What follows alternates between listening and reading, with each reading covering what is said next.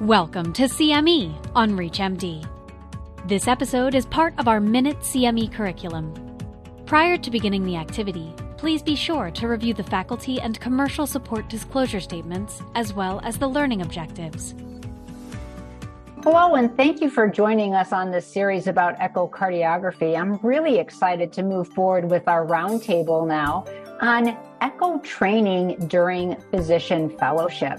I'm McLaughlin from the University of Michigan, and I'm joined today by Bettia Celestin from Stanford and Ahmed Sadek from Temple. Thanks for joining me, you guys. My pleasure. Thank you for having us. Yeah, so as cardiologists, we get pretty formal training in echo, but as you know, probably more than half of the doctors who take care of pulmonary hypertension are pulmonary trained, and not really sure how much they get beyond point of care ultrasound. Bettia, what are your thoughts on echo training in pulmonary fellowships? Thank you, Val. Thank you for having me.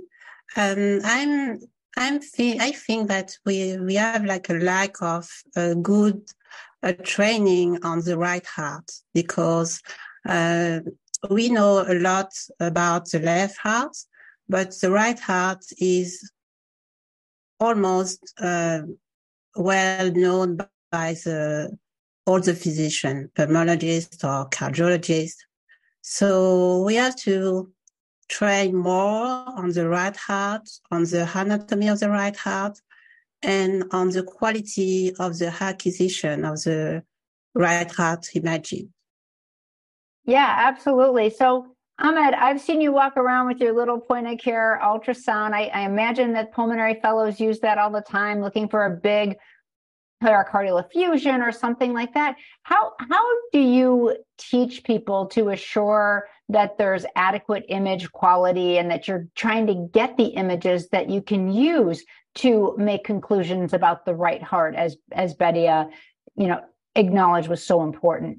Right. I use it all the time in the office. We have our own kind of point of care ultrasound. A lot of times we have patients that come to us as new referrals and we don't have the echo images, and the report doesn't tell us the whole story. But I do focus a lot on, I tend to de-emphasize the focus of the RVSP and the PASP, and because there's a lot of technical issues that can come with that, as we kind of discussed in the previous episodes, and more on kind of the supporting features, things like interventricular septal flattening and the pulse wave Doppler, looking for the notching, and all of that are pretty easy to acquire even by someone who's not kind of an echo tech and who has just kind of, reasonable skills. So I do try to emphasize kind of those structural features. And I tend to use it a lot to follow my patients as they're on pH medication therapy. So I find the point of care ultrasound extremely kind of powerful in that regard. Yeah, so Bettia, point of care ultrasound, you're using it in the unit during a pulmonary fellowship, sick patients, that sort of thing. Maybe there needs to be more formal training. What do you think about pulmonary fellows, particularly those who are interested in pulmonary hypertension, perhaps spending some time in the echo lab to learn a little bit more about some of these supporting features of pulmonary hypertension outside of RVSP? Yes, you're totally right. We have to, if the fellow are really interested in pH and how to do the diagnosis of pH, as Ahmed said, with all the features that he already talked about, we have to have like standard reporting, I think, in the diagnosis of pH, so they can focus on the different features we have to acquire, and we have to know and do the interpretation of the right heart feature for pH patients.